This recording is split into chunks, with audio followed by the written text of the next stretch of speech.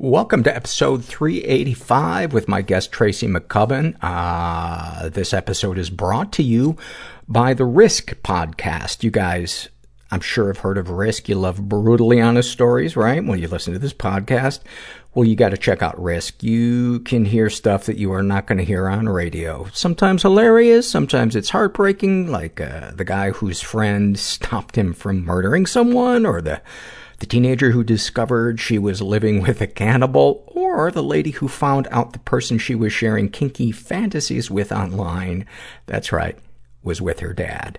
I've been on Risk twice. It's a great show. In fact, the opening voice on our montage this year is the host, Kevin Allison's voice. So also check out the Risk book, which is coming out in July of 2018.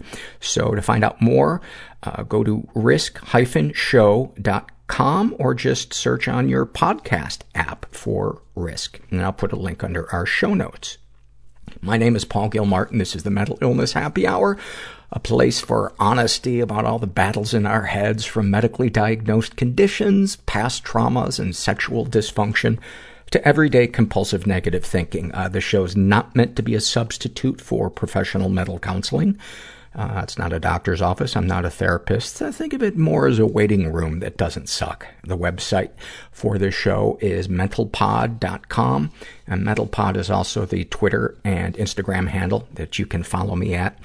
For those of you that don't know, we have moved most of our back catalog to Stitcher Premium now. It was a financial decision that I had to make. I didn't want to do it, but I had to. And if you want to access those, we'll put a link under our show notes, but it's stitcherpremium.com/mentalpod. And tons of great stuff there. Going all the way back to the very first episode. What did I want to tell you? Looks like I've finalized my itinerary for the upcoming trip to record European People. And I'm very excited about it. I'm going to fly into Dublin, spend a couple days there, then go to Galway, and back to Dublin, then up to Northern Ireland. I have some very exciting interviews scheduled up there. I cannot wait. And then to Croatia, and I'm going to try to wing it there. So if you live near Croatia and you think you have this is definitely the first time I've ever said this. If you live near Croatia and you think you have a story that you might want the world to hear, send an email through our website with some broad strokes of your issues and your story. And obviously you would need to get yourself to Croatia.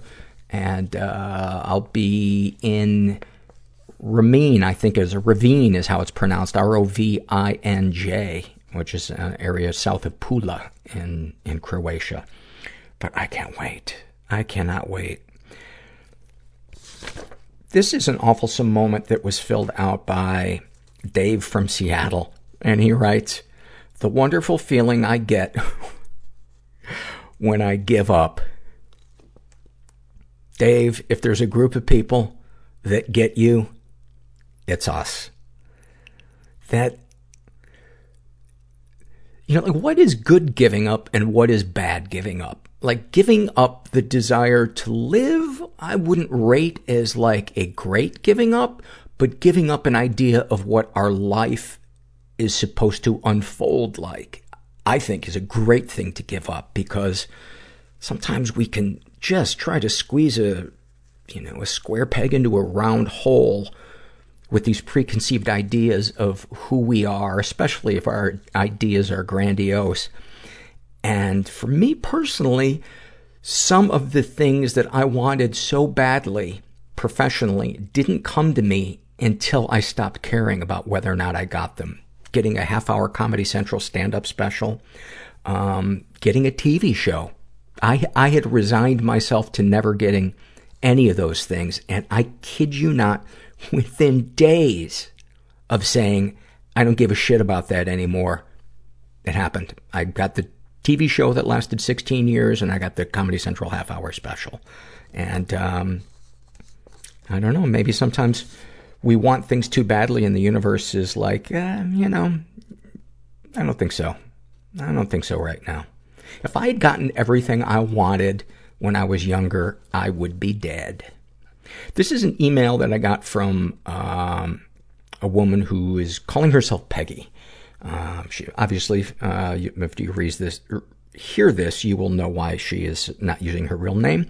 But I've been in correspondence with her a little bit, and she writes, my name is Peggy. I work for a high-profile government agency, American agency. The majority of us, both government and contractors, have to have a security clearance. We go through an initial security investigation, and then every 5 or so years have to be reinvestigated. Aside from grief or divorce counseling, we are prohibited from any kind of mental health care. Any antidepressants are a problem. A, quote, chemical imbalance is the only explanation the investigators will accept. If you can't remember the exact date that you started a medication, you are deemed untrustworthy. There are hundreds of thousands of people who are affected by this antiquated view of mental health care. Regular therapy is verboten. You're not trustworthy. Only in the last 10 years were LGBT people accepted. Some are still in the closet out of fear. This is a terrible burden to put on people who provide services to our country. We are constantly bad-mouthed by the current administration for simply existing. We are demoralized, depressed, anxious, and filled with despair. We don't make a lot of money. Our very retirement funds are now being threatened. Money we contributed ourselves. Most people don't even realize what we do to make their lives better or safer. Our current leader especially, and he's proud of his ignorance. After all, ignorance is strength during these times. Well, first of all, thank you for writing that, but I have to say the characterization of him as ignorant is not fair, because he is also petty and vindictive and impulsive. He is essentially all of my worst instincts in a badly tailored suit. I think I personally know when somebody really, really makes me angry. I recognize something in them that I don't like about myself. And it may not be to the degree that they are expressing that trait or flaw, but that's the only thing that can calm me down when I get so indignant about the way somebody is acting. But I have difficulty sometimes accepting the people who are still defending him and not copping to the fact that he is unhinged. And the only thing I can tell myself to calm down is that this is an emotional thing for them, and that deep down they are in emotional pain, and he is, for them, a really primitive coping mechanism for them to express their anger. And there's a lot of angry fucking people. It's almost like a perfect storm. We have these two corrupt parties, Democrats and the Republicans, that have been corrupt forever. We have a nation, a large portion of which is emotionally unequipped to deal with life. And then you have a culture that brainwashes us into believing that materialism is everything, and that dominance is better than humility. And then we call ourselves Christian. And this generation after generation, we buy into this, and we're shocked that a cartoon of these worst aspects of us is now our president. And this is, like, if you listen to the taped phone calls from Kennedy, Johnson, Nixon, they're all talking about Vietnam being unwinnable, but saying that they have to save face. There's an election coming up.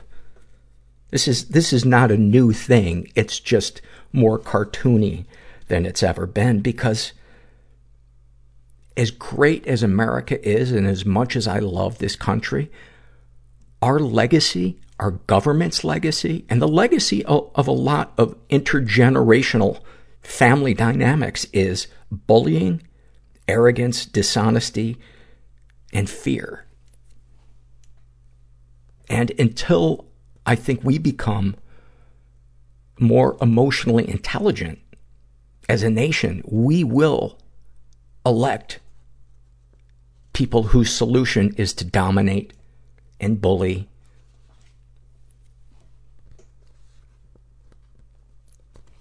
I don't know.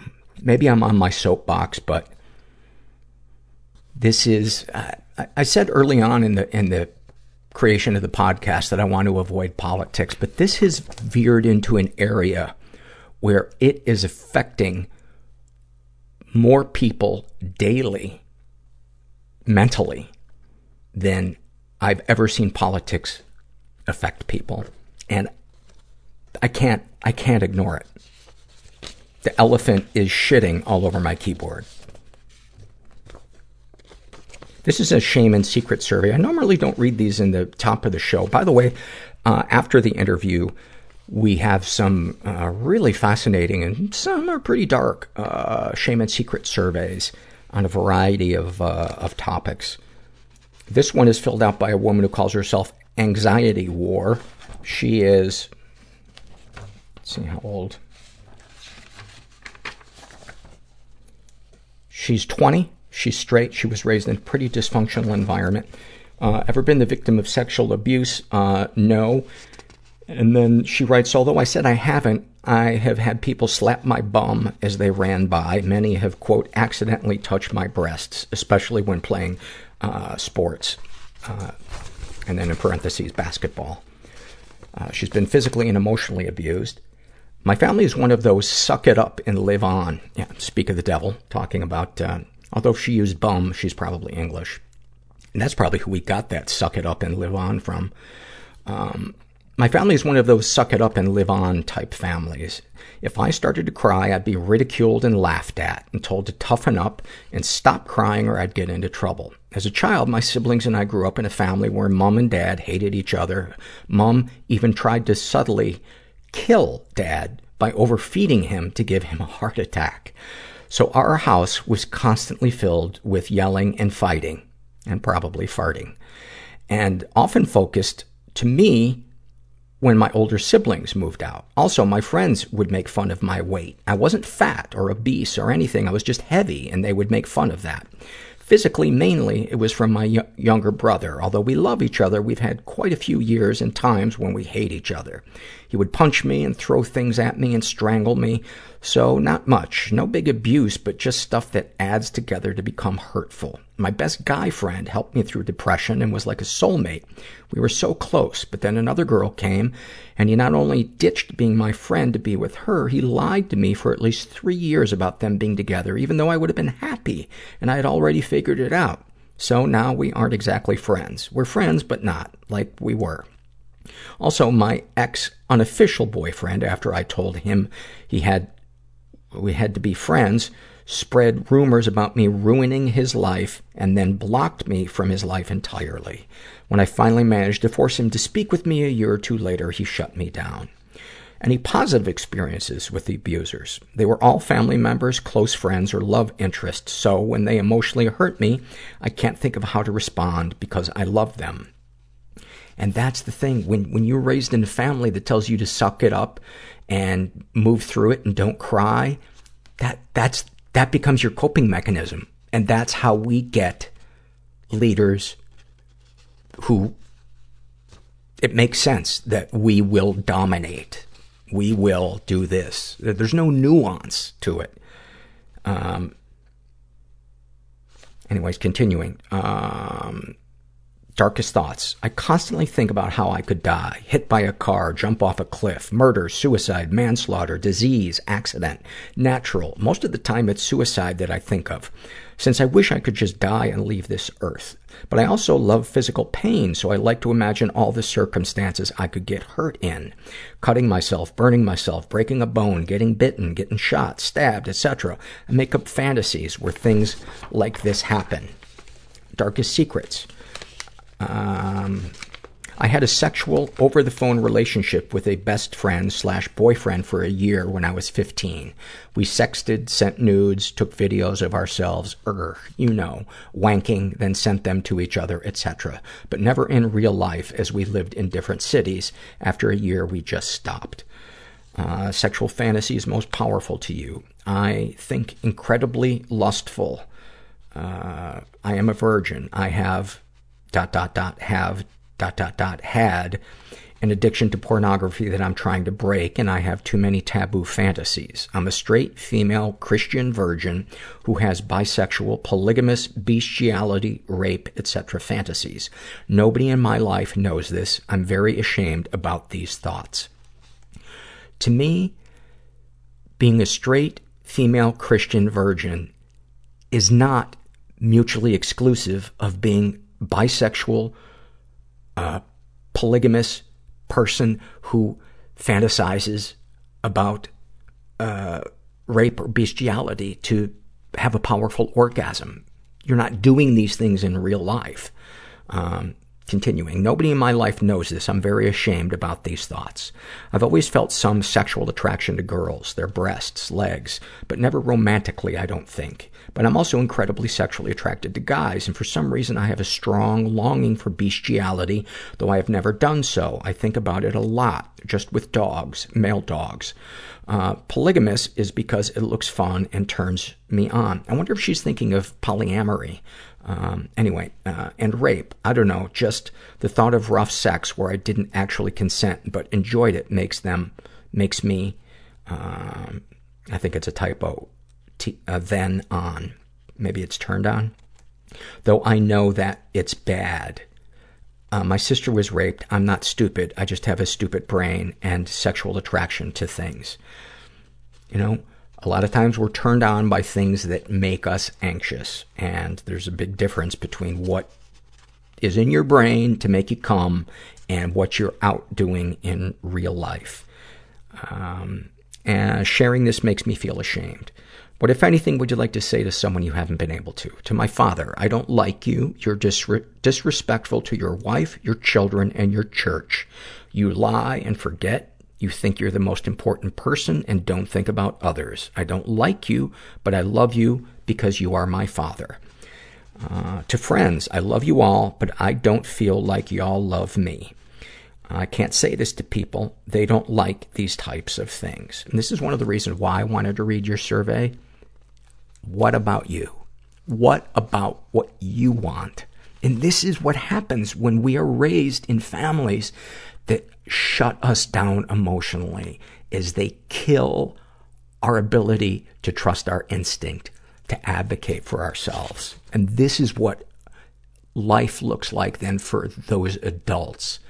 They become depressed, self-doubting, anxious, we have difficulty connecting, but we are not broken. We just need to find the people that we can connect with. What, if anything, do you wish for? I wish that I could find something to do to help myself so I can help others. I would just concentrate on helping yourself right now. Because you're worthy of it, man. Have you shared these things with others? Not really. Some little bits with some people, but most of it's too risque for my Christian friends, and I'd be ridiculed and set apart and stuff, looked at differently. Well, let me ask you this.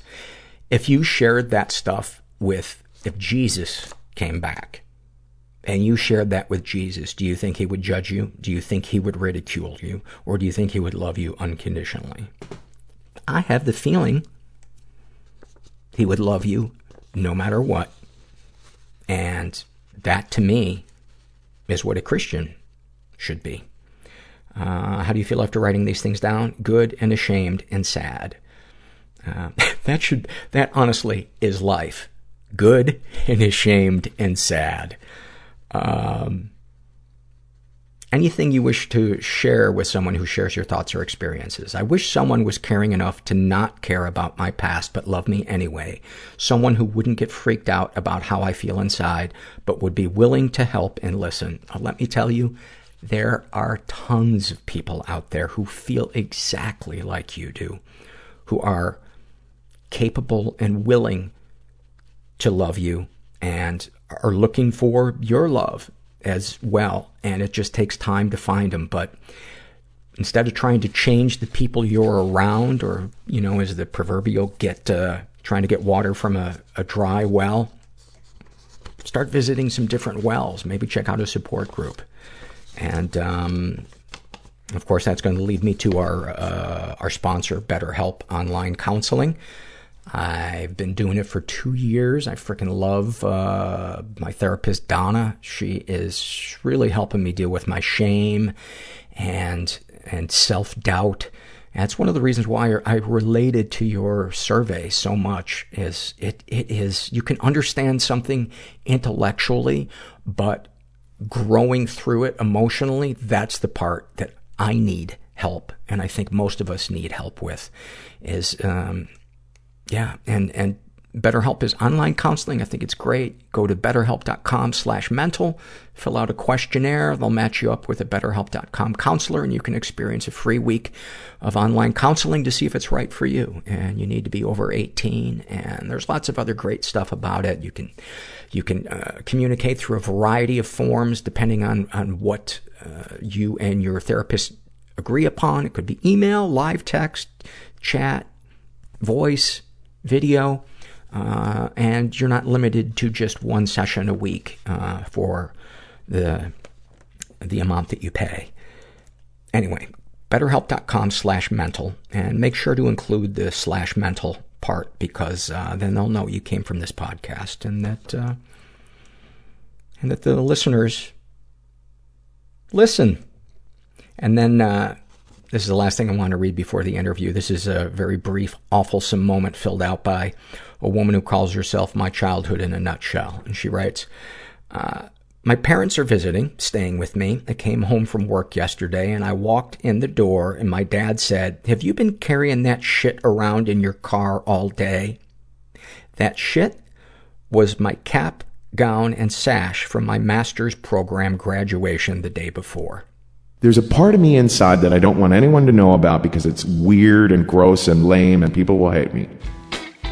It was so hard to be on the planet. Just doom, people-pleasing, dread. Silent, invisible, just wailing. Stuck in the grip of the obsession. Derealization, depersonalization. A suicidal ideation. I was so embarrassed and so full of shame. If I don't get help and get what I need to get... I did some horrible, horrible things. Then I'm not going to be here much longer. God, I wish I could go back and undo them, but I can't. So snipers would shoot in our sides. My father was a notorious pimp in Boston. I can't do this anymore. It was kind of like Scarface. You can change somebody's life just by listening. Through vulnerability comes healing. It felt like I'd been holding a sword and shield, and I dropped them.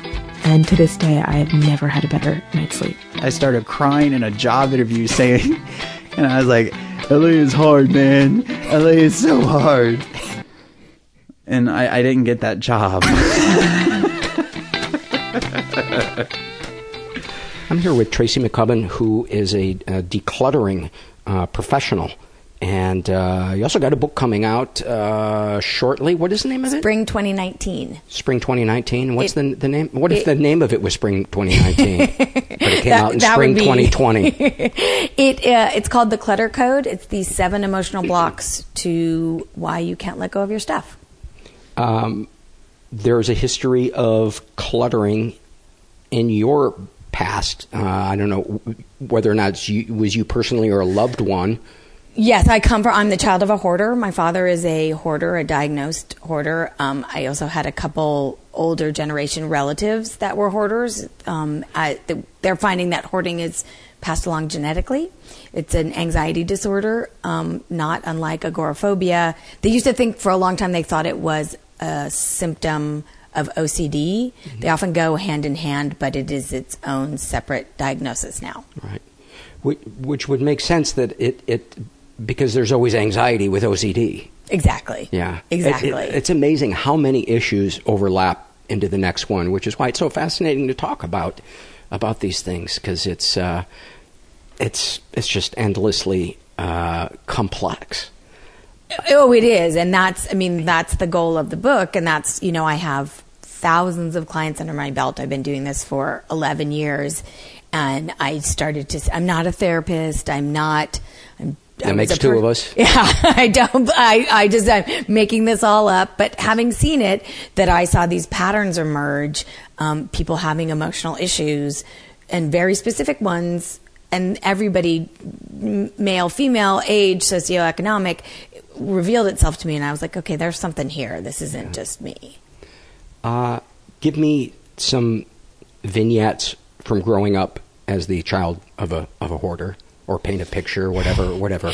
You know, it's funny. I was writing this the other day, and my father's very charming, and he is very smart. Hoarders tend to be very, very smart. It's interesting because people sort of think they're like the crazy old lady with all the cats, but they tend to be very smart because they can kind of talk themselves in and out of anything. But my dad used to have an old, like 72 Carmen Ghia that the top never worked on, and we would be driving down the highway, and he would slow down, and he'd hang my brother out the side to like grab a tool off the side of the road. What? Because it was like a perfectly good tool that had fallen off of a truck or something. I mean, he'd slow down to, a mile an hour or something. Okay. So, seeing it growing up, it was always kind of an eccentricity, right? And It wasn't until later in life that we were like, oh, this is something. But hold on 1 second. I'm just going to tilt your microphone down just a tiny bit. Okay, let's see how that is. Go ahead. But I constantly watched him struggle with his relationship to stuff over and over and over again. And it took a toll. Paint a picture of what the house looked like, or maybe the arc of his, is it fair to call it an illness, his disorder? I think it's definitely. He and my mother separated when I was pretty young, so I actually never lived with him. And interestingly enough, he was pretty transient. He would house sit for people, so he never. It was a long time until he was somewhere where it started to build up. So it took a long time for it to catch up with it. Gotcha. People are very good at masking those things they don't want the world to see. People create scenarios. To sort of either stay one step ahead of things or one step behind. It's the, like, I have a, we all know an alcoholic who's opened a bar. You're like, what? Right. Is that a good idea? Right. So I think so his being kind of very nomadic for a long time was, I think, his own way of trying to manage it as opposed to actually looking at it and doing the work. So, it's bad now. It's bad. It's, and we try and help him as best we can, but it's Does he know he has a problem? Yeah. Okay. Yeah. What do you think it is that they're looking for in collecting things? Does it soothe them? Yes, I don't think they're looking for something. I think they don't want to feel the feelings. So it's something to distract them? Something to distract them. I had a friend who I never smoked, and I had a friend who was a smoker, and, one of those smokers that would smoke and then he would quit and then he'd smoke again. And it was forever a conversation of like, I'm quitting smoking. And you're like, didn't we just go through this? But he said to me once about smoking, he said, the thing about being a smoker, he said, I'm never lonely. I'm never at a party with nothing to do or no one to talk to. I can be, if I'm uncomfortable, I'm out on the patio having a cigarette. I'm not home alone on a Saturday night, not on a date. I'm having a cigarette. I'm staying home smoking and watching a movie. And I see that with hoarders, and I also see that with clients who aren't hoarders, with people who are using their stuff as literally like a buffer to their feelings. Food, drugs, shopping. It's all the same. And, look, people, it's all this. We're at a crisis point in this country with our relationship to stuff, right? Cheap consumer goods. It's never been easier to shop. The average home has over 300,000 items in it. What? Yeah. The average American home has 300,000. What? I know. Isn't that? No, I want I know. I've never made that noise before. And that was genuine, like, what? I know. And I can absolutely only 25% of Americans can park their cars in their garage. I mean, we're drowning. We're drowning in stuff. And to me, the bigger picture is there's something else going on here. There's this level of acquiring has got to be about something else. Oh, I couldn't agree more. I think that there is a spiritual famine in this country, and by that I don't mean religious, but I mean an emptiness that people are trying to fill through some other means that, to me, can only be filled through healthy human connections in a sense of meaning and purpose. But that's just my opinion. I would agree with that. I would agree with that. I also think that online shopping is gambling. I think it's that same hit of dopamine you get when you play the slot machines, or when the beer hits the bar top. That same thing when you hit purchase on Amazon, and then and I'm guilty of this too. I come home the next day and I was like, well, who sent me a package? That's so exciting, a little treat for me. Meanwhile, I sent it to myself and then I'm paying for it. And so I think there's this cycle of something's going on, that people are, working too hard, or, there was an article in the New York Times recently about two working parents, where all of them were like, I don't feel like I'm doing anything good. I'm not showing up at work well. I'm not showing up at my family, and so I think we're in such this overwhelm, and for some reason we think that buying more stuff is going to fix it. Because on some level it does. It's just so brief. It's so brief. Yeah. I mean, I think in the absence of having a script to walk through those uncomfortable feelings, that's the next thing that we reach for, maybe because it was modeled for us in our home growing up, or I think it's that it's the glut of cheap consumer goods. It's the same way that obesity is an epidemic. As soon as food got cheap and as soon as food got easy to get, that's when people started overeating. When we used to have to run down the pasture to take down a deer and to eat it, no one was fat then. It's the same thing with stuff. It's just this glut of cheap consumerism, and then this sort of keeping up with the Joneses. Kind of a perfect storm. Yeah, of I think it's a perfect emotional storm. deprivation and Yep. And then to talk about what you said about a spiritual, lack of fulfillment. The sense of belonging and purpose. And I think that people, look, stuff has no meaning. It literally has no. Most of this. You haven't seen my stuff. But it showed up with no meaning, and then you imbibed meaning on it, which is fantastic. And but I think that people don't realize that they have that power within themselves, and so they just think this thing is so important. It's like, well, you decided that it was important, and that's fantastic, but you need to take responsibility. You need to be accountable for your stuff, and I think that's what people aren't doing. And ask yourself, what would it be like if I didn't have this thing? Would I be okay? And I feel like the answer to that is no. Right. No, but you are. I tell people all the time, my clients, you are enough without your stuff. Mm-hmm. You are enough.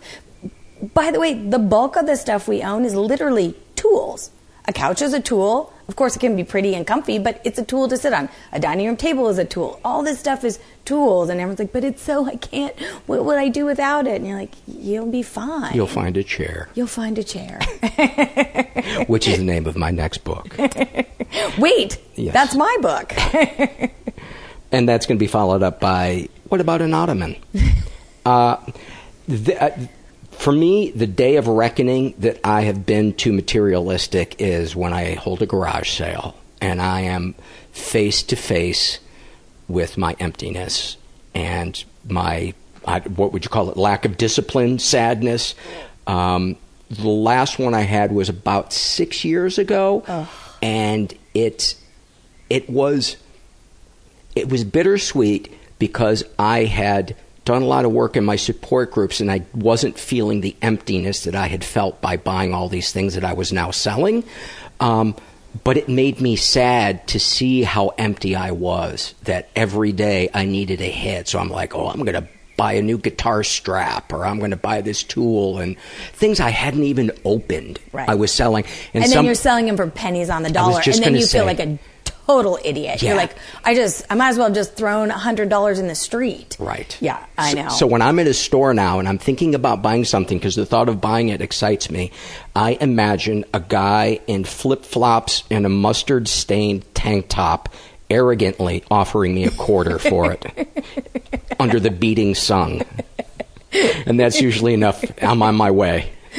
You know, I had from the mouth of children, I had a friend of mine's daughter's friend, 13-year-old girl. We were all out shopping in San Francisco, and we were at, I don't know where we were, Saks or something, and there was this gorgeous purse, and I was like, this purse is so pretty, and I don't know, I have one kind of the same color, and it was not cheap. It was like $450 purse, and I was like, but I don't know. And she was like, she just walks over to me, and she just puts her hand out, and she takes the purse out of my hands, and she stands in front of me, and she goes, which would you rather have, the purse, and holds it up for me, or puts her flat, outstretched hand, or $450? And I was like, I want the money. She's like, great, put the purse back. That's I was amazing. like, that's so good. It is so good. And so I think, for me, Paul, I think what happens is I just see people really checked out about their relationship to stuff. They're not accountable for buying it. They don't, they think, I just bought it and it's done. It's like, no, stuff keeps costing you money. You got to pay to store it. You got to pay to fix it. You got to pay somebody to haul it away when you're done with it. You got to clean it. You got to clean it. You got to, yeah. There's usually a manual that comes with it. There's receipts. It's a whole thing. And so what I'm telling, I'm not a minimalist. It's not. I also don't think that there's one sort of level of stuff that people should have. I think it's what, what works for you in your life. But I also think people need to start being accountable. And what I always tell people is, people always say to me, well, do I have a clutter problem? Or, and I say, look, it's a real simple test. Does your stuff get in the way of the life you want to be living? Would you like to eat dinner on your dining room table with your family, but you can't because it's so full of stuff? Would you like to be able to park your car in your garage? Would you like to be able to get ready in the morning and just pull out an outfit and go? If your stuff isn't organized in a way that any of those things can happen, then clutter's a problem for you. So then how do you deal with the thing when you actually begin to say, should we get rid of this? And the feeling comes up in the person that, well, I can't throw away that stack of newspapers from the 1970s because there are important stories in there that I'm going to read one day. Right. Do you know how many people is that what you asked them? When was the last time you read it? Yeah. So I do a lot of. I'm sure it's some horrible bastardized of cognitive behavior therapy that I've just made up with dental floss and chewing gum. But historically, have you read these articles? How long have you had them? And when people call me and when people hire me, there's a problem, right? So they're ready for the change. And oftentimes, I'm just the sounding board to let them process. A client said to me recently, she goes, wow, there's nothing like your clutter to make you confront your crazy. I love that. Oh, that is so good. Who said that?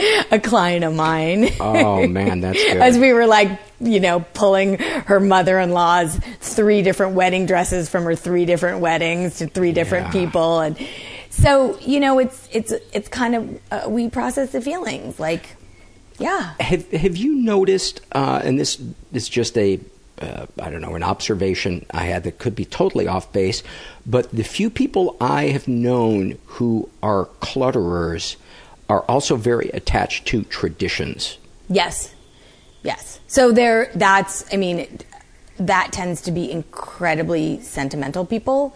Yeah. There are people who are very sentimental, and sometimes I think people who fall into this sentimentality tend to kind of have unresolved things about either childhood or they haven't processed the grief in the same way. It's almost like it's that tradition is their way of letting someone get close to them. You can get close to me through objects from Christmas, but I can't feel that with you during Christmas because I can't really... Oh, that's interesting. That's what I've noticed is that there is an awkwardness or a hesitancy to be vulnerable with another human being and really talk about our feelings, so we can be gentle and vulnerable about how much we love Christmas, but we can't say to that person who is there for Christmas, man, I really love you. You are an important person in my life. That's really interesting. I have to think about that. You could be completely onto something. What I've tend to find too is that in that same way, you know how you see somebody and they're older, but they dress like, they dress like it's 1972, and then in talking to them, you realize that's when they were the happiest in their life. Usually high school or something. Yeah, high school, exactly. And I think that kind of with stuff, like if someone had great Christmases as a kid, then all of a sudden Christmas becomes very important. So for me, observation, I've sort of seen people reliving things or trying to capture something that's gone away. Yeah. But I definitely think stuff is a barrier to actually having to show up with people, for sure. Yeah. Are there any specific examples that you can give us in working with people or from your own personal life that you think can kind of exemplify what this battle looks like or what a success in dealing with it looks like? Oh, well, the struggle is real. I mean, I'm working with people all the, for someone like me whose stuff isn't a problem, I could just go in there and go, well, just throw it all away or just donate it all. And do you call them dummy at the end of the sentence? I usually lead with it. Okay. Listen, dummy. Yeah, I usually say, well, yes. Really? Pay me up front. Stupid head, I think. No, I have so much empathy. I mean, it really... I do too. I'm obviously being silly. Of course, yeah. I know you are. I deal with a ton of people who are dealing with depression, and it's real, and so to say to somebody, well, like, Mary Poppins over here, I blow in and like, well, you'd just be so much happier if you just cleaned up your room. Mm-hmm. It's not like that. Depression, there is an odor to depression. Yes. Someone's room or house who is depressed, you can smell it in the unwashed bedding, the clothes that need to be washed more frequently. There is a smell. It's for sure. And, so... For me, I feel like I'm the coach to get them. Let's do this. I will keep them keeping on. Like when they want to give up because it's too overwhelming, I'm like, well, let's just do this. Let's just and it moves them through. And it's made huge differences in people's lives. To have a client, I had a client call me up. She hadn't let someone in her house that wasn't a repair person for 12 years. She'd never had anyone over to her house. And she wasn't a hoarder. She was a clutterer. It was cluttered, but it wasn't but she was just, and so we spent a week and we got rid of so much stuff and old newspapers and everything.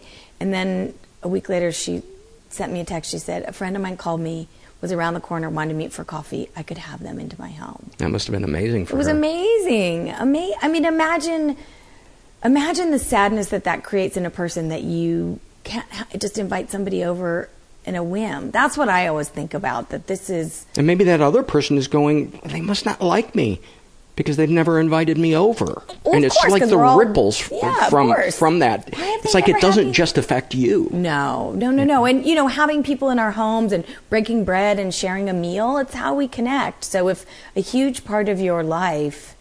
you don't allow your friends in to see for whatever reason, that's got to take a toll on everybody. And I think maybe that's what you were talking about with Christmas, and it's a way of keeping people at arm's length. Yeah. So in a lot of ways, it sounds like you are that little nudge of giving them permission to take care of themselves despite the voice in their brain saying, we're stepping into the abyss. I don't know what that's going to be like. 100%. That's what all the time they say. You just gave me permission to let go. You know, I do a ton of clients after somebody's passed away.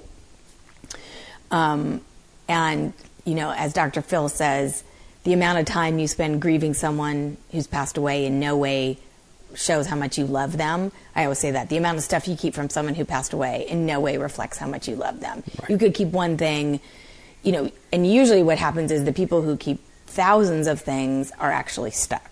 Because it's just it just weighs on them. They're like, I don't even want this. I don't use it, but it was my mom's. And I feel like I'm a terrible person. Like I'm throwing her away. You know what's interesting? I've had more than one client say this to me when a parent has passed away and they have notes.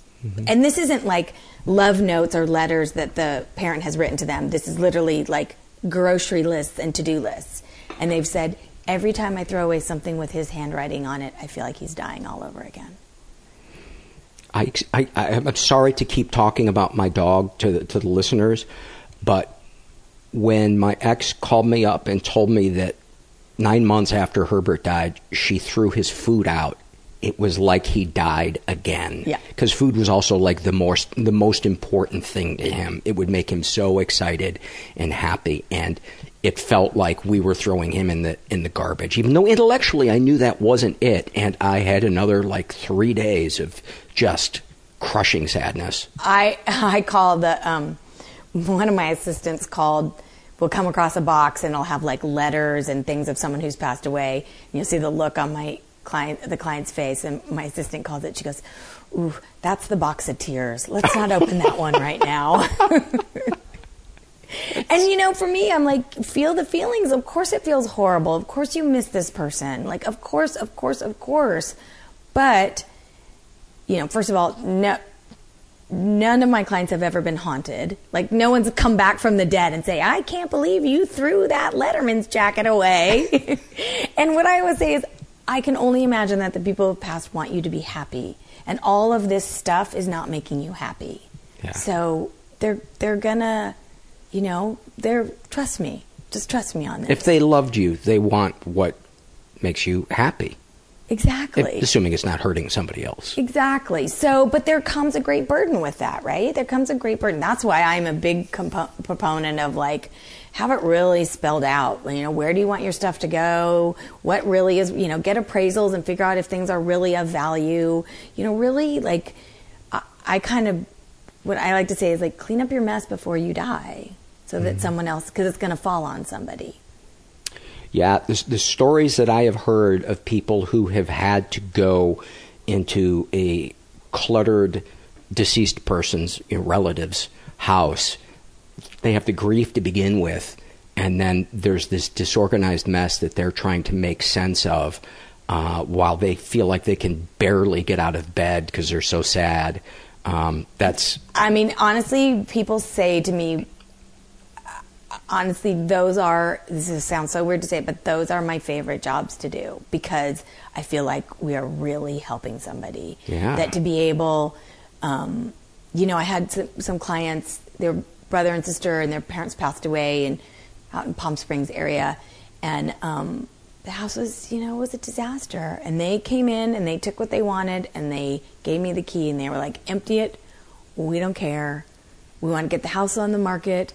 And, you know, people kept saying, like, well, don't they want to come back? And I was like, look, they got right with themselves. They took what they wanted. They really don't care. Like, let them have this. Yeah. It's like, if you want to keep things of a person, keep pictures.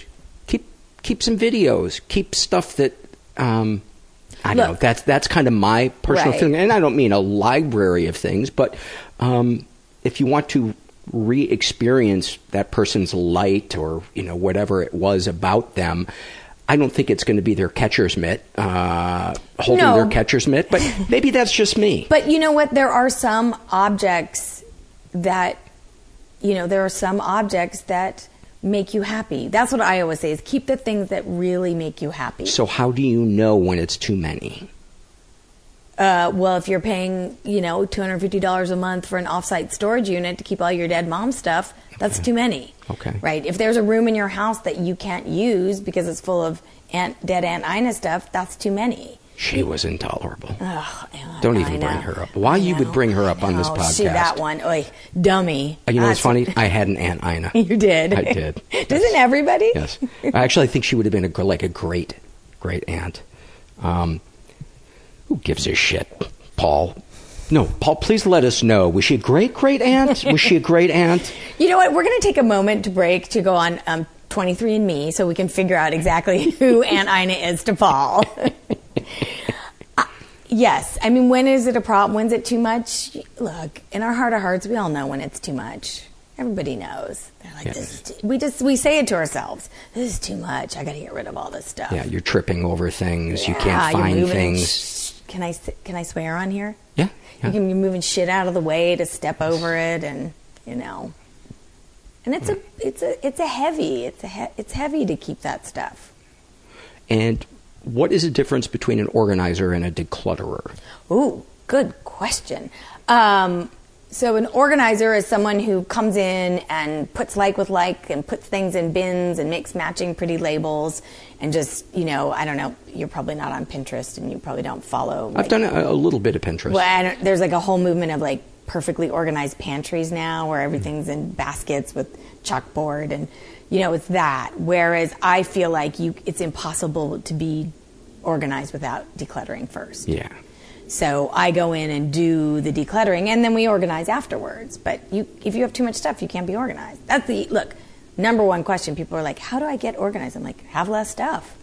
What are the most common things that people hold on to that you help them consider getting rid of that they then say, oh, my God, I'm so glad I got rid of that? Magazines that they're never going to read. Right? Magazines everywhere. Oh, I'm going to get to this. I'm going to read this. And is it because that magazine was expensive or rare, or is it just they remember that part of their life when they were happy? No, they think they're going to read it someday. Okay. That they're sort of information junkies and that there's something, that there's a piece of information that they're going to miss out on. Right. And the internet, you'd never be able to find that same piece of information. Or that information hasn't been regurgitated. I did have a client say to me, it was pretty funny, it made me laugh. He had like books everywhere, and he goes, oh yeah, no, I'm not going to die until all these books are read. And I was like, did you make a deal with God? It's like, yeah, I'm onto something. Yeah. So things that we're going to read, books, magazines, newspapers, clothes are a big one. You're not going to wear it again. And it has nothing to do with your size changing. It does a little. That's one of the things, but it's also like, it's gone out of style. You only wear 20% of your clothes 80% of the time. There's only so many hours in the day, so you're not going to wear it. And when you pare down a closet, you have an organized closet that makes getting dressed super easy. Look, I love clothes. I mean, I love clothes, but it's about having the clothes that you wear and that you love. Clothes are a big one. So do you think I should get rid of the sailor suit from when I was 8? Well, here's what I'll make you do, which I did to a client recently. If you can still wear it, if you can put it on and go to Starbucks and get us coffee, I'll let you keep it. He had a pair of dolphin shorts. Remember dolphin shorts? I hated them when they were popular. These are awful. He's like, I wear these all the time. And his wife and I were looking at him. We're like, and I said, okay, if you wear them all the time, put them on and go to Starbucks and get us a coffee. And he threw them right out. And he just was like, ugh, threw them away. Wow. What are some other things? Photos are interesting because, and this is very controversial, and I get lots of backlash about this, but I think, look, if you have, okay, I'll show you an example. I was helping a client whose parents had both passed away, and they were selling the family home, and we came across boxes of photos that they had printed, her parents, in triplicate of like all the cruises that they went on in the 80s. First of all, there were like maybe of the 100 photos, so 300 in triplicate, there were maybe 5 that had her parents actually in them. The rest were like on the deck of the cruise ship or the Alaskan glacier. Mm-hmm. I was like, throw them away. Yeah. Like, what do you this wasn't your vacation. These aren't even good pictures of your parents. Like, the blurry shot over the side of the ship. Exactly. Yes. Like, that probably her dad took when he was just holding the camera and not paying attention. Yeah. So I think photos can be pared down. Also, like, how many pictures of your drunk friends in college do you need? 6. Ooh, Oh, I thought that was a I question. said 5. Okay. Usually I say 5. All right. So we're on track. So I'm extravagant. And by the way, are there any non-drunk pictures of friends from college? Not that I've ever seen. Because I don't have any. I have never not seen drunk college. Yeah. I don't know if a picture exists of me from college that I am not embarrassed by, other than what my body looked like. That's the only thing I like about those old pictures. But the rest of it is like, you are a mess. A hot you mess. are a mess. What did a friend of mine say to me recently? We were looking at old pictures, and she goes, "Oh, I wish I was as skinny as I was when I thought I was fat." My God, the people you are around with have so many quotes that I want to steal. You can steal away. Yeah. Photos are a big one. Books are a big one. There's sort of, we're getting into really interesting times of like China, right? Like, do people set a formal table anymore? Do you hang on to that? How are you entertaining? That stuff is tricky. I have yet to go to a contemporary's house where it's the thing that the parents used to do with the china set a table. And the special settings and all of that. To me, it's like the opera. Good riddance. Good riddance.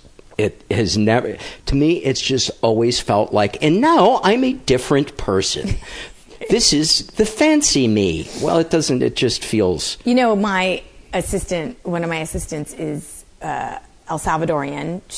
I think she came here when she was 8, maybe 10. She's a citizen now, but El Salvadorian heritage. And so she's super fascinated, she watches all these videos on how to make a perfect bed, and she kind of loves all that stuff. And so one day she said to me, she's like, well, why do we do it this way? And I can't remember what it was about. It was literally like how you set a table or something. And I said, honestly, just watch Downton Abbey. Like, all these are holdover from... That's where it all comes from. That literally, like, the great manners of the day. That's why and she was like, oh, that's so interesting. You'll appreciate this story. So my grandmother, my paternal grandmother, I was very, very close to. And she had lived in Hawaii during the bombing of Pearl Harbor. So my dad was born in Honolulu, and they were actually walking on the beach at Waikiki, and he pointed up, because one of the first words he said was plane, and my grandma looked up and she saw the Japanese flying and dropping the bombs on Pearl Harbor. Oh my God. I know, isn't that crazy?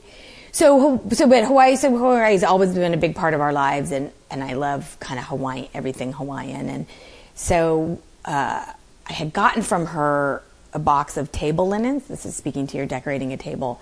And there used to be a department store there called Liberty House, and it still had the ribbon on it. It had never been used. So my grandma had had it since 1941, probably.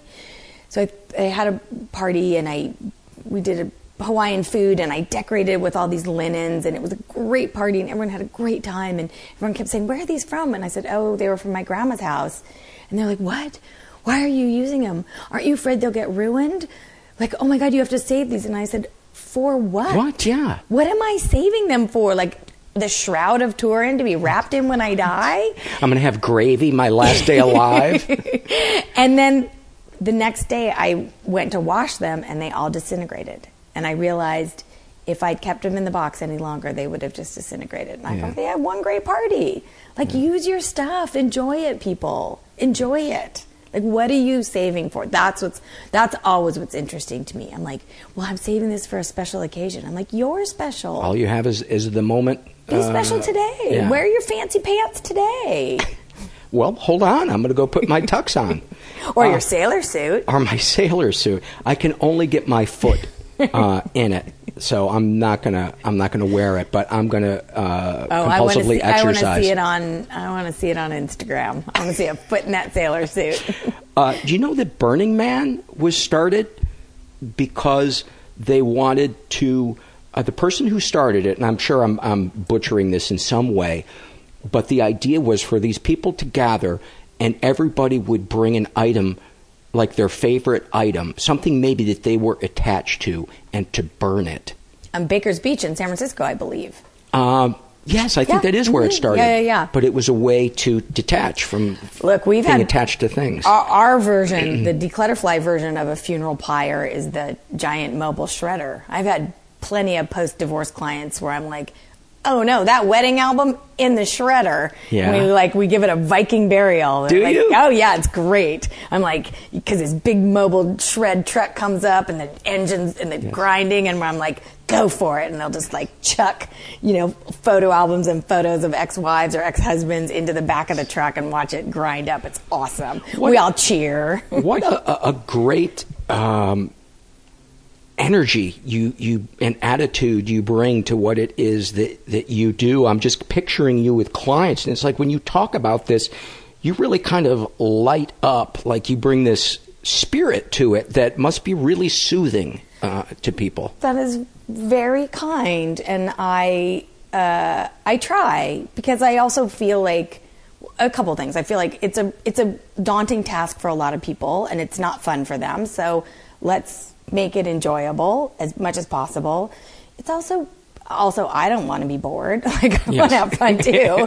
But it's also, this is really profound. You're letting me into your home and I'm touching your stuff. And this is, there's so few kind of rites of passage or traditions or moments of, like you said, even grieving or letting go. Let's take a moment. We had a client, one of my favorite clients, and we cleaned out her garage, and her garage was her bane of existence, and it was all empty.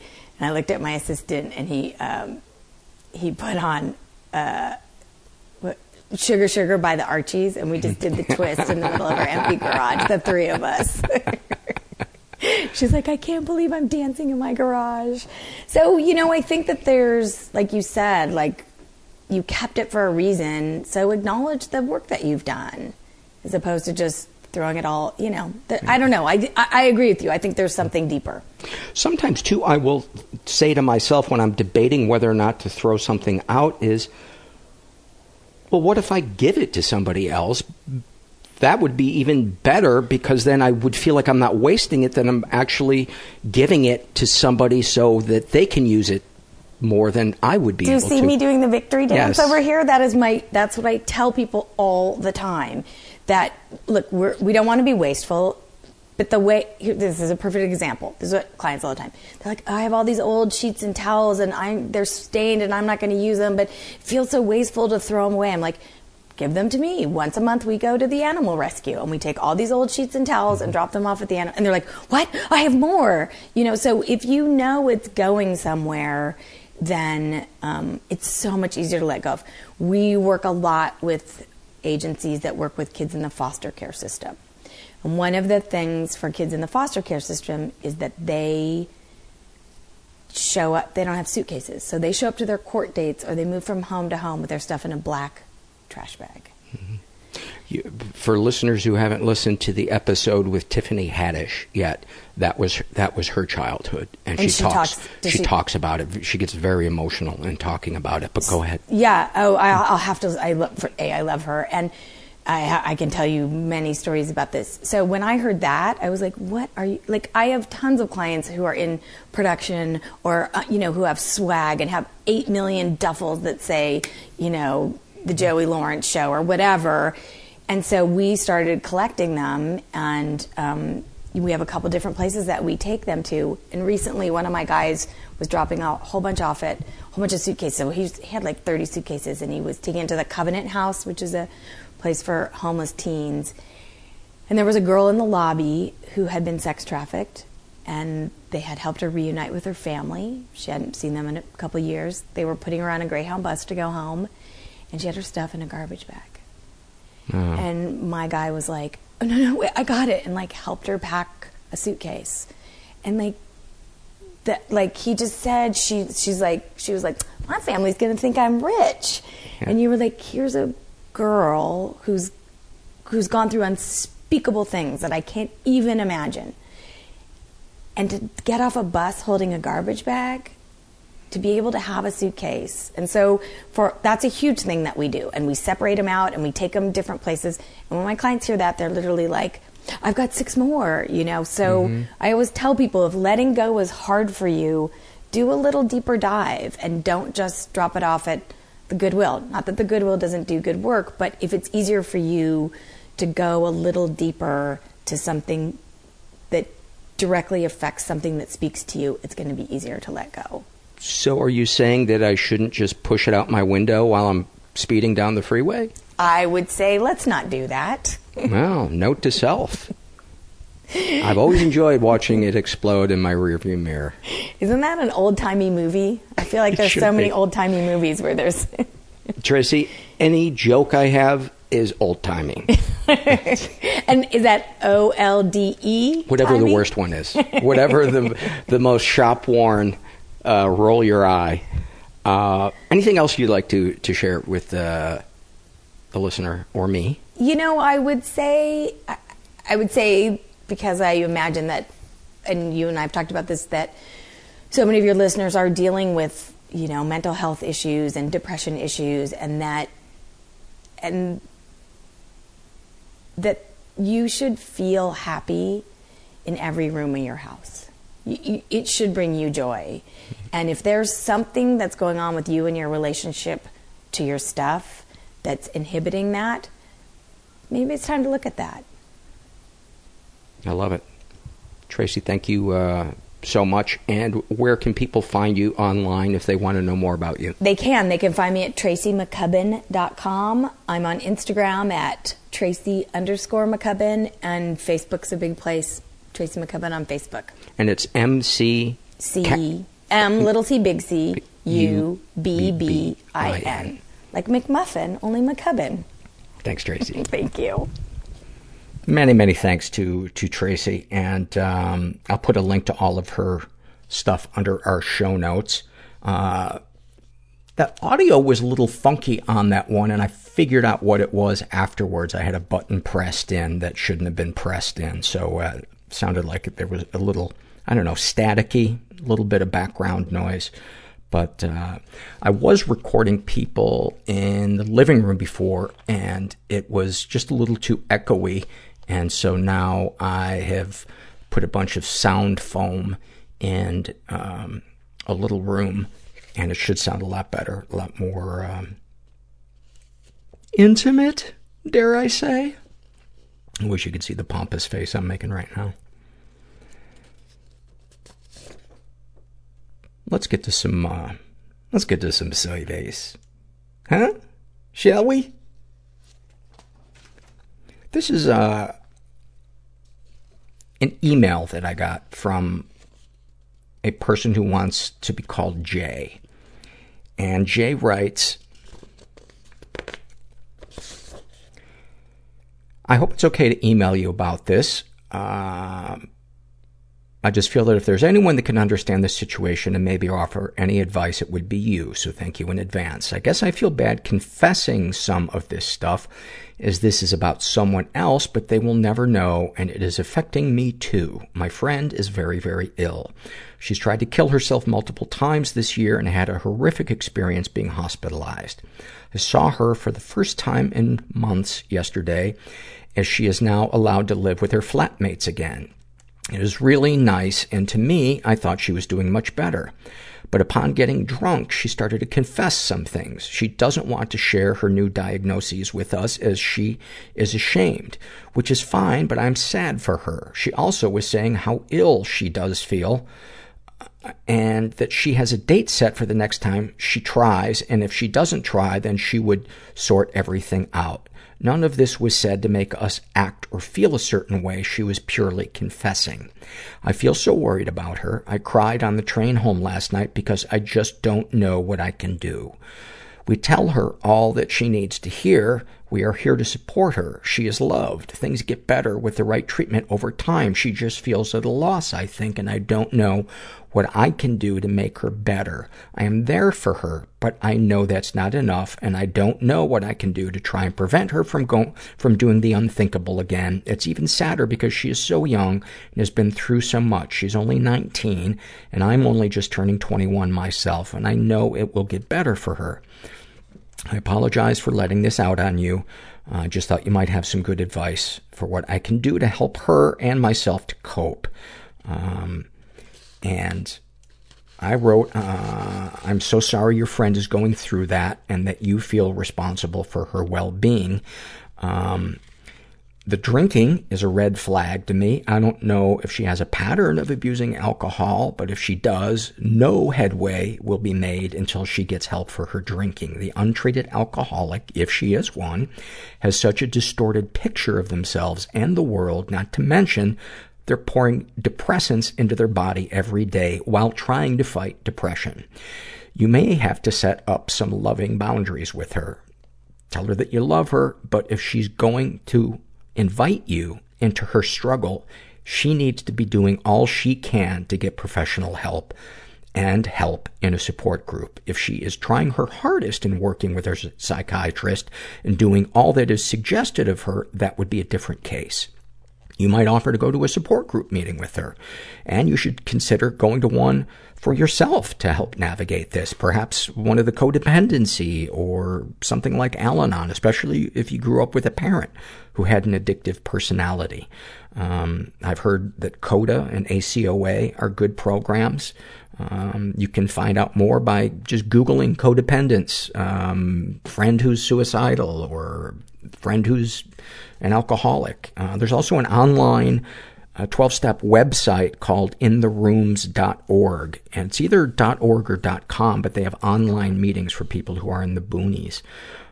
Anyway, I hope some of this helps, but just because she is in pain doesn't mean you should subject yourself to feeling drained and in fear of her taking her life. You might even tell her that if she is planning on killing herself and tells you that you will feel responsible for not stopping her, so you will have to call to have her hospitalized. The untreated alcoholic is usually unaware of the effect of their actions on others.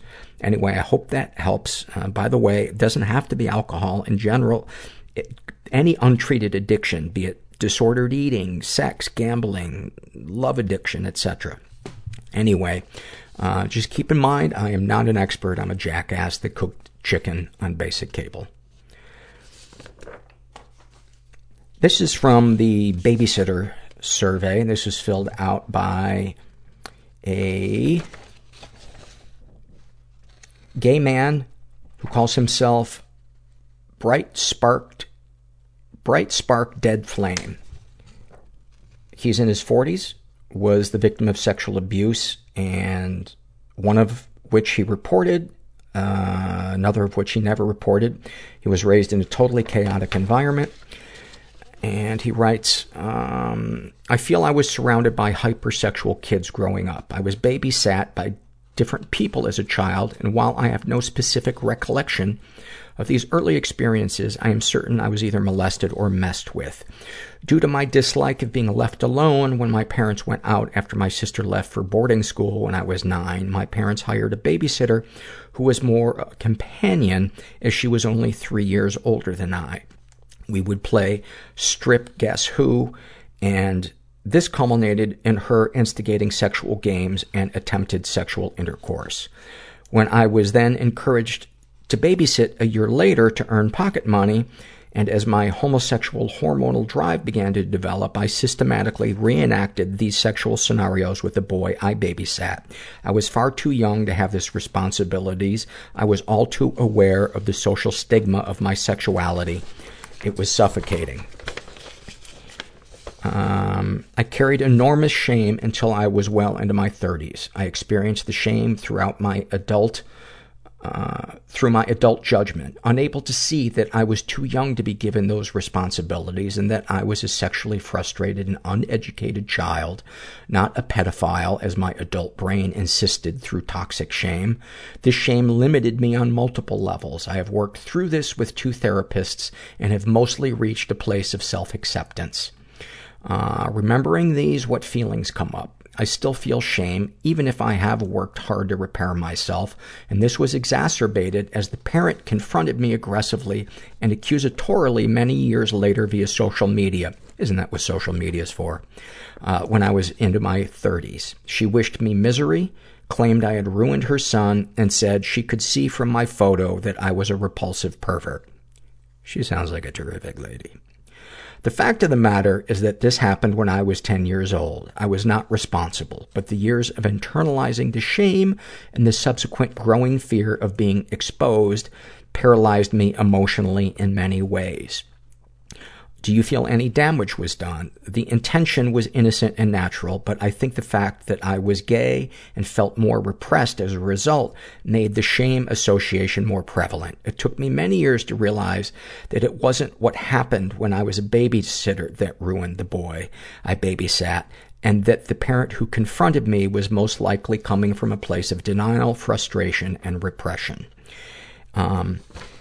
Yes, to any person who is like, well, that guy is completely absolving himself of any responsibility, to which I would say, whoever it was that,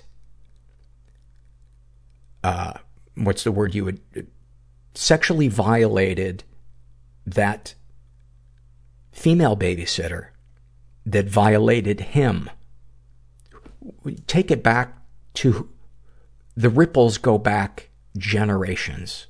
So blaming it on a single person, it's not about blame, it's about healing. And yes, obviously we need to protect people in our society and figure out who's dangerous and who is not, but judging an adult for something that they did when they were 10 is just not fair. And people that have a problem with that, I think, don't understand the I don't know. You understand what I'm saying. I don't need to go on and on about that, but so often as adults, when we picture our childhood and we're like, oh, I should have fought back, I should have told that person to fuck off, we're always picturing ourselves as like a shrunk down adult version of ourselves, and we forget what simplistic views of the world we had as kids.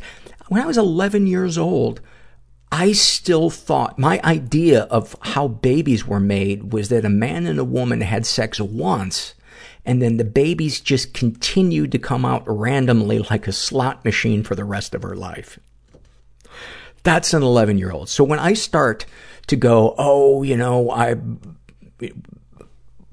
had my fucking boner out and whatever. At 11, I was a child.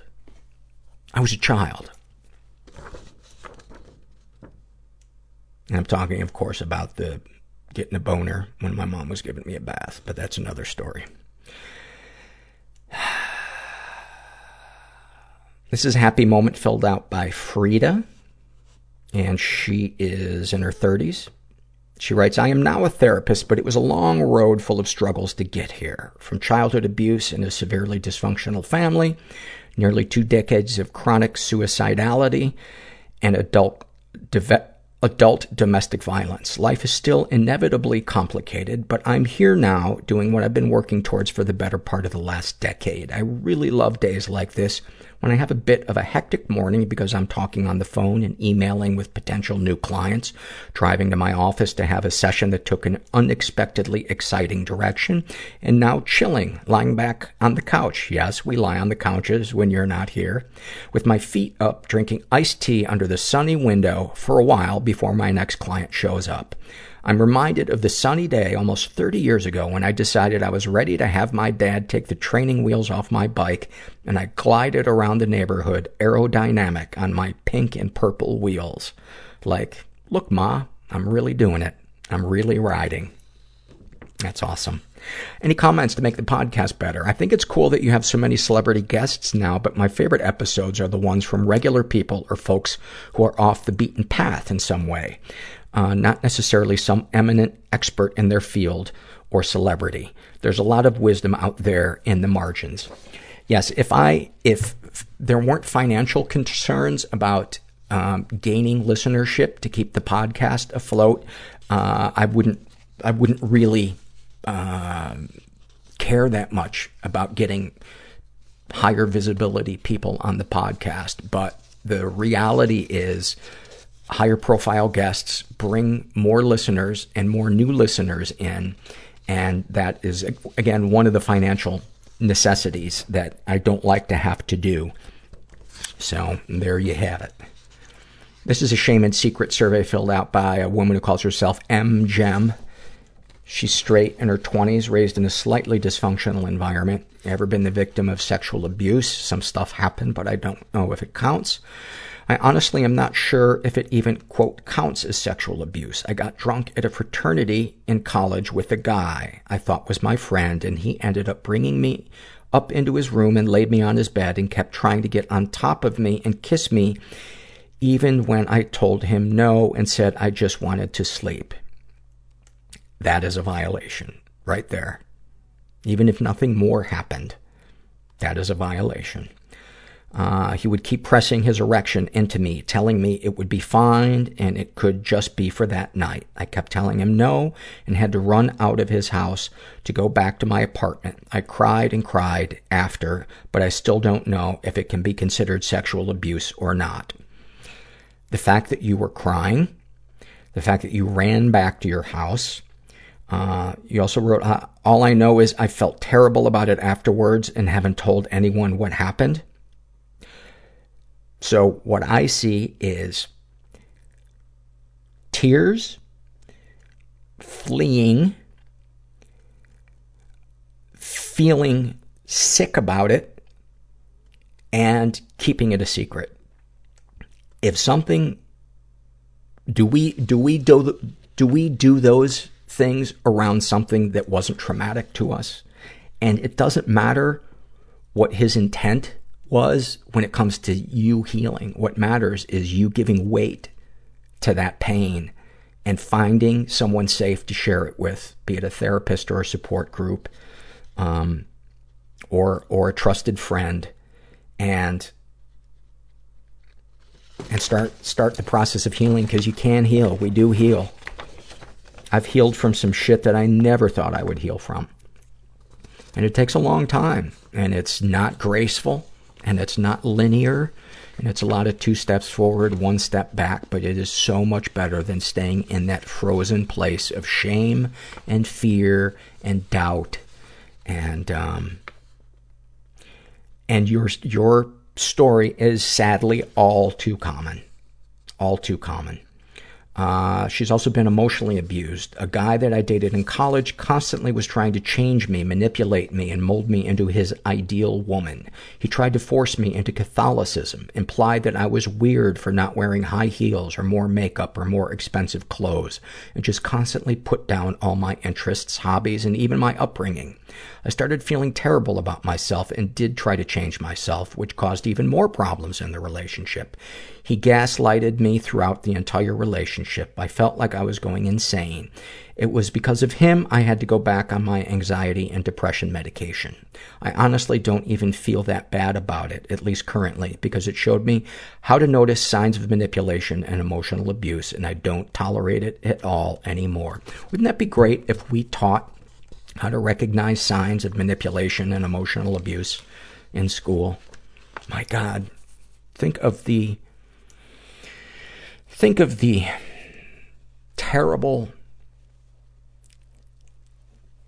paths that some people could be diverted from. Darkest thoughts. I often hope that those around me, especially close friends, will fail at achieving some of their goals so I can feel better about myself. The Germans actually have a name for that called Schadenfreude. And you'd be shocked how many people get schadenfreude. I've experienced it in my life. Immediately felt like the worst person in the world. But you're not alone in that. I worry that my OCD and anxiety has fucked me up to the point where I will never be able to maintain close relationships and friendships. I haven't been able to up to this point. I always either find flaws in people or they stop talking to me. That to me sounds like an issue of boundaries and intimacy, and they go hand in hand, boundaries and intimacy, because for there to be intimacy, there needs to be an understanding of boundaries. Otherwise, what you get is avoidance or enmeshment. And boundaries and intimacy require nuance and difficult conversations and communication, and it takes time. It takes practice. Darkest secrets. I recently cheated on my boyfriend by having sex with a high school-aged male during a night of drinking. I'm 25. I have no idea why I did it, and I'm just trying to remove it from my memory. I don't know if that's necessarily healthy, to just try to remove it from your memory. And I don't know, high school aged could mean 14 or it could mean 18, so I don't know what to say about that, because each of those would be, I think, vastly different situations. But I think finding ways to deal with all these feelings is the only way out. And if drinking is an issue, that's going to have to be dealt with too. She writes, I am non-confrontational and a constant people pleaser. This has resulted in me gossiping behind friends' backs and pretending I don't like them and revealing friends' secrets in order to gain approval and then lying about it later. Yeah, this is what wreckage looks like in our lives. When we're in that place where we're so empty and insecure. I was that way for years, where I would have to put down other people to raise myself up because I simply didn't have anything organic to raise myself up. My self-esteem was so low. I was so starved for attention.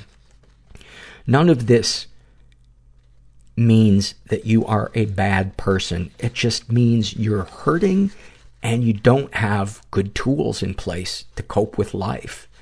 And that's, for me, why I started this show, is because I was so lost for so much of my life, and I can still be lost.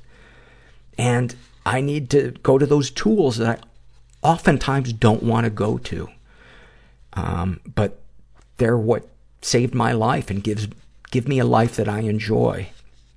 And they're there for you too. Sexual fantasies most powerful to you. I've always been interested in incorporating sex toys and props, even costumes and role play into the bedroom. I've always been fairly vanilla, and my boyfriend is not very experienced, so I'm worried he will reject those ideas. It doesn't really make me feel anything, because it isn't anything all that abnormal, in my opinion. No, it's not. It's not. And I think the story you shared at the top about that experience with that guy violating you would be a great place to start in unpacking a lot of this shit. Because one of the things I've see happen over and over again is people who are preyed upon as young adults generally had their instinct shamed or beaten out of them as children by their caregivers. Not necessarily violently, but that there was some type of emotional invalidation. So I guess what I'm saying is this is usually a part of a larger picture of negative self-beliefs, how we view the world, our fear of people, and that being at odds with our desire to be loved and seen and felt. And there is a way to connect both of those two things, but it takes work and it takes a lot of time. This is an awfulsome moment filled out by Iris, and she writes, I suppose this is more of an awful/dark plus sweet moment, but here goes. Yesterday, I went in for my first pregnancy appointment. My husband and I unintentionally conceived on our honeymoon. The past couple months have been filled with anxiety and fear. We really wanted to wait to have children for financial reasons. But we finally settled into the excitement and getting our shit together mode. As the ultrasound technician was quiet, taking a painfully long time to find anything, she finally turned to me and said, "Your baby stopped growing about 2 weeks ago. There's no heartbeat. I'm so sorry." Stunned and confused, we went through the rest of the appointment on autopilot as compassionate nurses took us through back entrances so other patients couldn't see how hard I was crying. When my husband and I got home, we just held each other on the bed as I wept. The next thing I knew, our Australian shepherd, Gertie, jumped on the bed and snuggled into my front. There I was, sandwiched between my husband, who was telling me how loved I am, not to feel shame or guilt for what happened, and good old Gertie, licking away my tears while somehow sprawled on her back and demanding a belly rub. My husband and I laughed through our tears and obliged as we patted her furry, fluffy tummy. There's so many things that I love about this survey. This to me is a model of what we could be as people and how we cope with the shit that life throws at us. I mean, the way the nurses handled it, the way the ultrasound person handled it, the way your husband handled it, the way you handled it, and the way your dog handled it. It's just, it's all about the support and the healing and the schmutzing and the schwitzing and the, yeah. Ugh. This is a Shame and Secret survey filled out by a guy who calls himself Stick Man in a Stick World. He's straight, in his 30s, raised in a pretty dysfunctional environment. He's never been sexually abused, but he has been physically and emotionally abused. Darkest thoughts. I've struggled most of my life with mood disorders and ADHD, but the ADHD hasn't been diagnosed until recently. Recently, I found a name for something I've experienced my entire life. Rejection-sensitive dysphoria. Apparently, it's an extremely common symptom for those with ADHD, and it explains a great deal about why I've struggled so much throughout life. I'm a single, good-looking, or so I'm told, fit, somewhat charming guy with a good job. It's usually not too terribly difficult for me to find dates. The problem is when I'm set back by someone, or when it even seems like I've been set back, say by somebody not texting for a few hours, I get this terrible feeling like my heart's gonna implode and I can barely function. Negative self-talk sets in, and it's not uncommon for me to end up curled up on my floor in my house. It's just too painful to do anything else. It has ramifications outside of my love life, but the interpersonal relationship bit is what's causing me so much distress. I want to go out and find somebody to share my life with, but every setback is an incapacitating disaster. It's maddening. I'm writing this because I'm in the middle of going through this process again.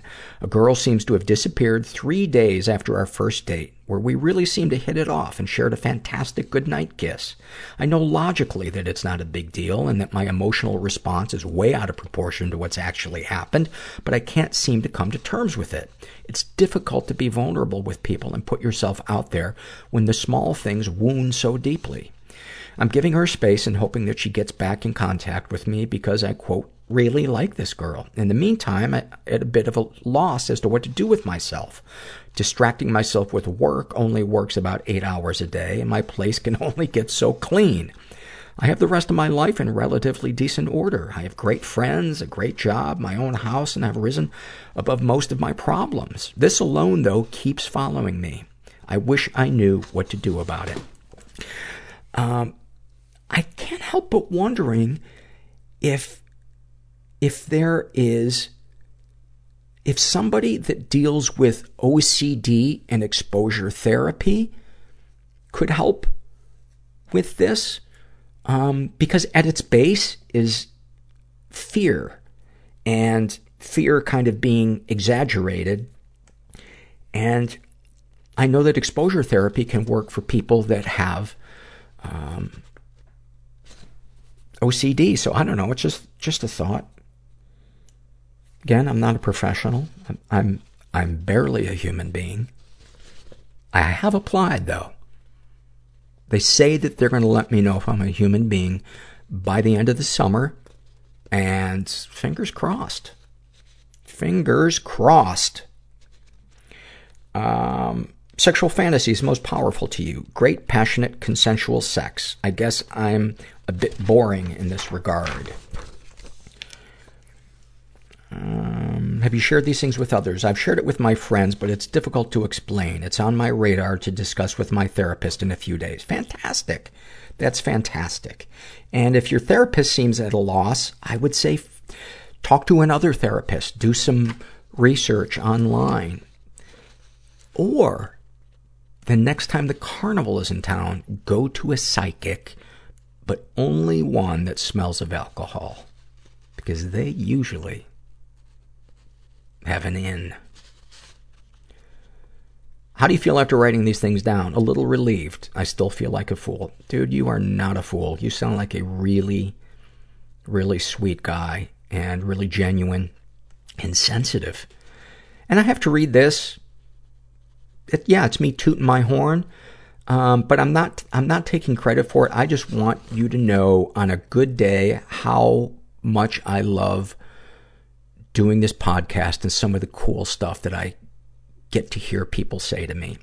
Any comments to make the podcast better? No. This podcast helped me get clean and sober and get back into treatment.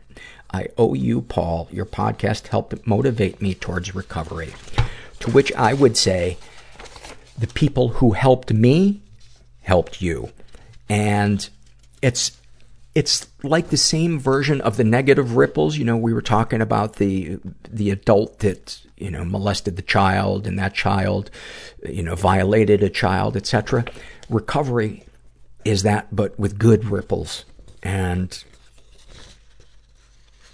yeah. Thank you for that. But that's nice to hear. This is a shame and secret survey filled out by a trans woman who calls herself Jenny from the block. She's gay, in her 30s, raised in a pretty dysfunctional environment.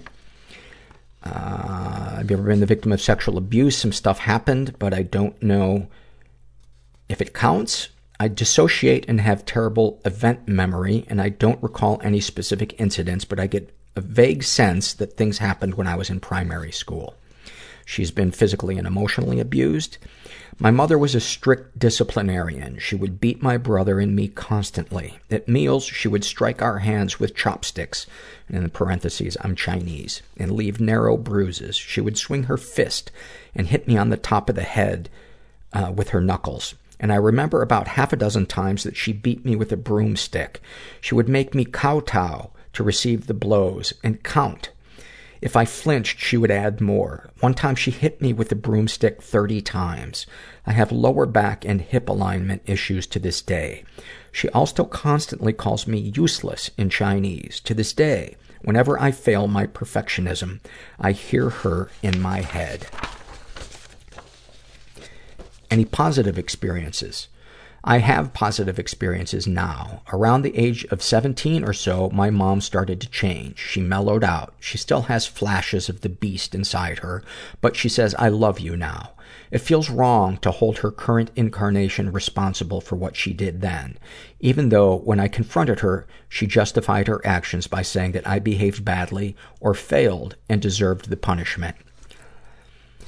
There is a big gap right there between what you deserve and what you are accepting in your relationship with your mom, and her taking ownership of the past. And not telling you what to do, but just letting you know, saying to an adult who did those things when you were a child, I would like an apology from you, an unqualified apology from you, and if you can't, I can't have a relationship with you. That is a very reasonable thing to do. And I'm not saying you should. That's a personal decision, but I just want to let you know how off the scale of what a basic amount of respect and compassion someone deserves from anyone, especially a parent. Darkest thoughts. I want to die. I want to be dead. This will never get better.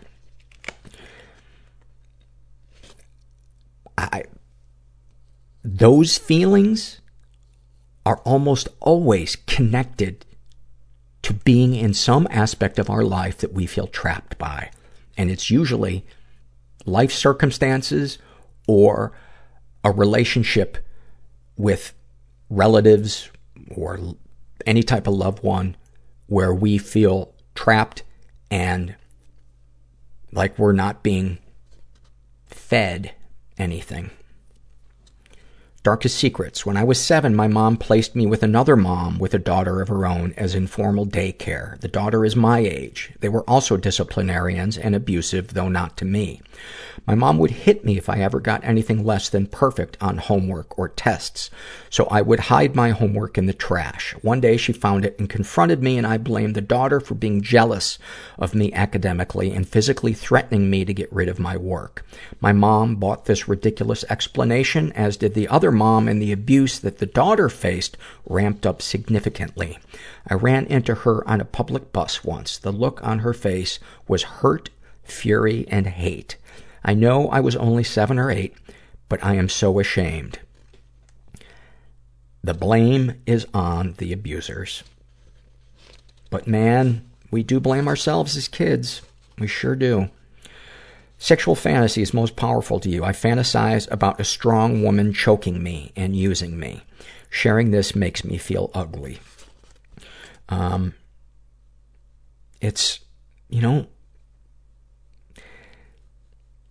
it is just striking how the things that traumatized us or make us anxious so often are the very things that turn us on. And I wish I had known much earlier in my life, or as a kid, or a teen, and other people had known, so that we could not be sentenced to a life of shaming ourselves for what turns us on. What, if anything, do you wish for? I want to be a completely different person, someone with worth and value. That broke my heart when I read this, because you do have worth. You do have value. And you don't need to be a completely different person. I think you just need to find tools to reclaim your power. You gave your power away because it was beaten out of you as a child because you were trapped, but you're not trapped anymore. And I know how hard that is. It's terrifying, but you can do it. And that's oftentimes where that first jolt of self-esteem comes from.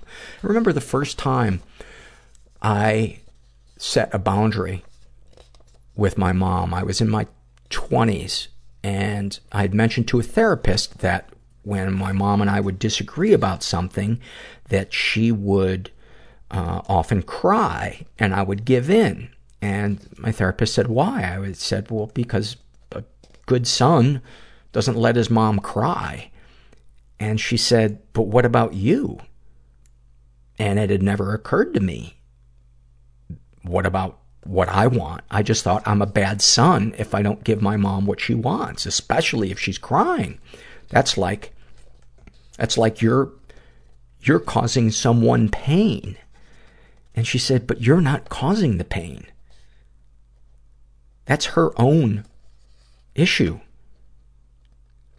And so the next time I was on the phone with my mom, we were disagreeing about something, and I wasn't giving in, and she started to cry. And I said, you can go ahead and cry, but I'm not changing my stance. And like a light switch turning off, she stopped crying. And when I hung up the phone, I felt like I grew 8 feet.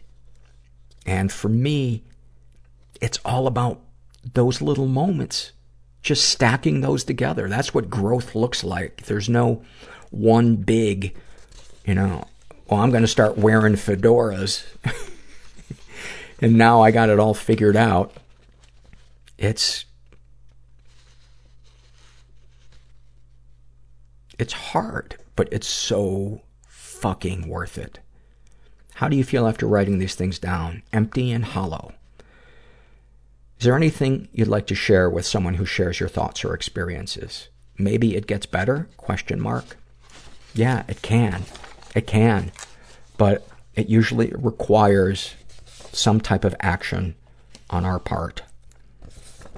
And that can be scary, but, All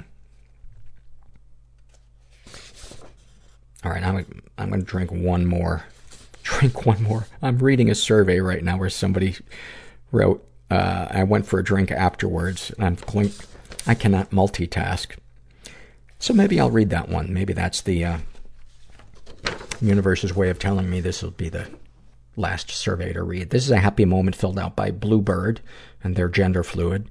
And they write, my exams finished last night, and my friends and I went for a drink afterwards. The fact that I had made friends still shocks me. And they are all wonderful people. I just felt so understood and connected to all of them, and so pleased that they have all managed to survive the horrible things this year has thrown at them. I just felt worthy of love and felt like giving so much love. I felt accepted and free for the first time in my life, and that my degree hasn't been a waste of time purely because of how I've managed to connect myself to others. Looking back to 2 years ago, I barely left the house and couldn't even talk to cashiers. So to realize the progress I've made and how fulfilling I've made my life really, really pleased me. Shit. It doesn't get much better than that. Human connection. It's where it's at. And I mean that in the most tired, bell-bottom, hippie way imaginable. Right now I'm giving the peace sign. And I have that awful 70s hippie hair where it wasn't shaped. It was just like the early pictures of Black Sabbath where they gave themselves haircuts. They just took the scissors straight across the bangs and straight across the bottom. Look at a picture of Black Sabbath in like 1969 to 71. The worst haircuts you will ever see. And that's why I want you to take out of it is that in Birmingham, in the 70s, was the worst hair on the planet in the history of man. And no matter what happens to you, no matter what kind of trauma you experience, nothing will be worse than the bangs on Terry Geezer Butler, Bill Ward, Tony Iommi, and Ozzy Osbourne.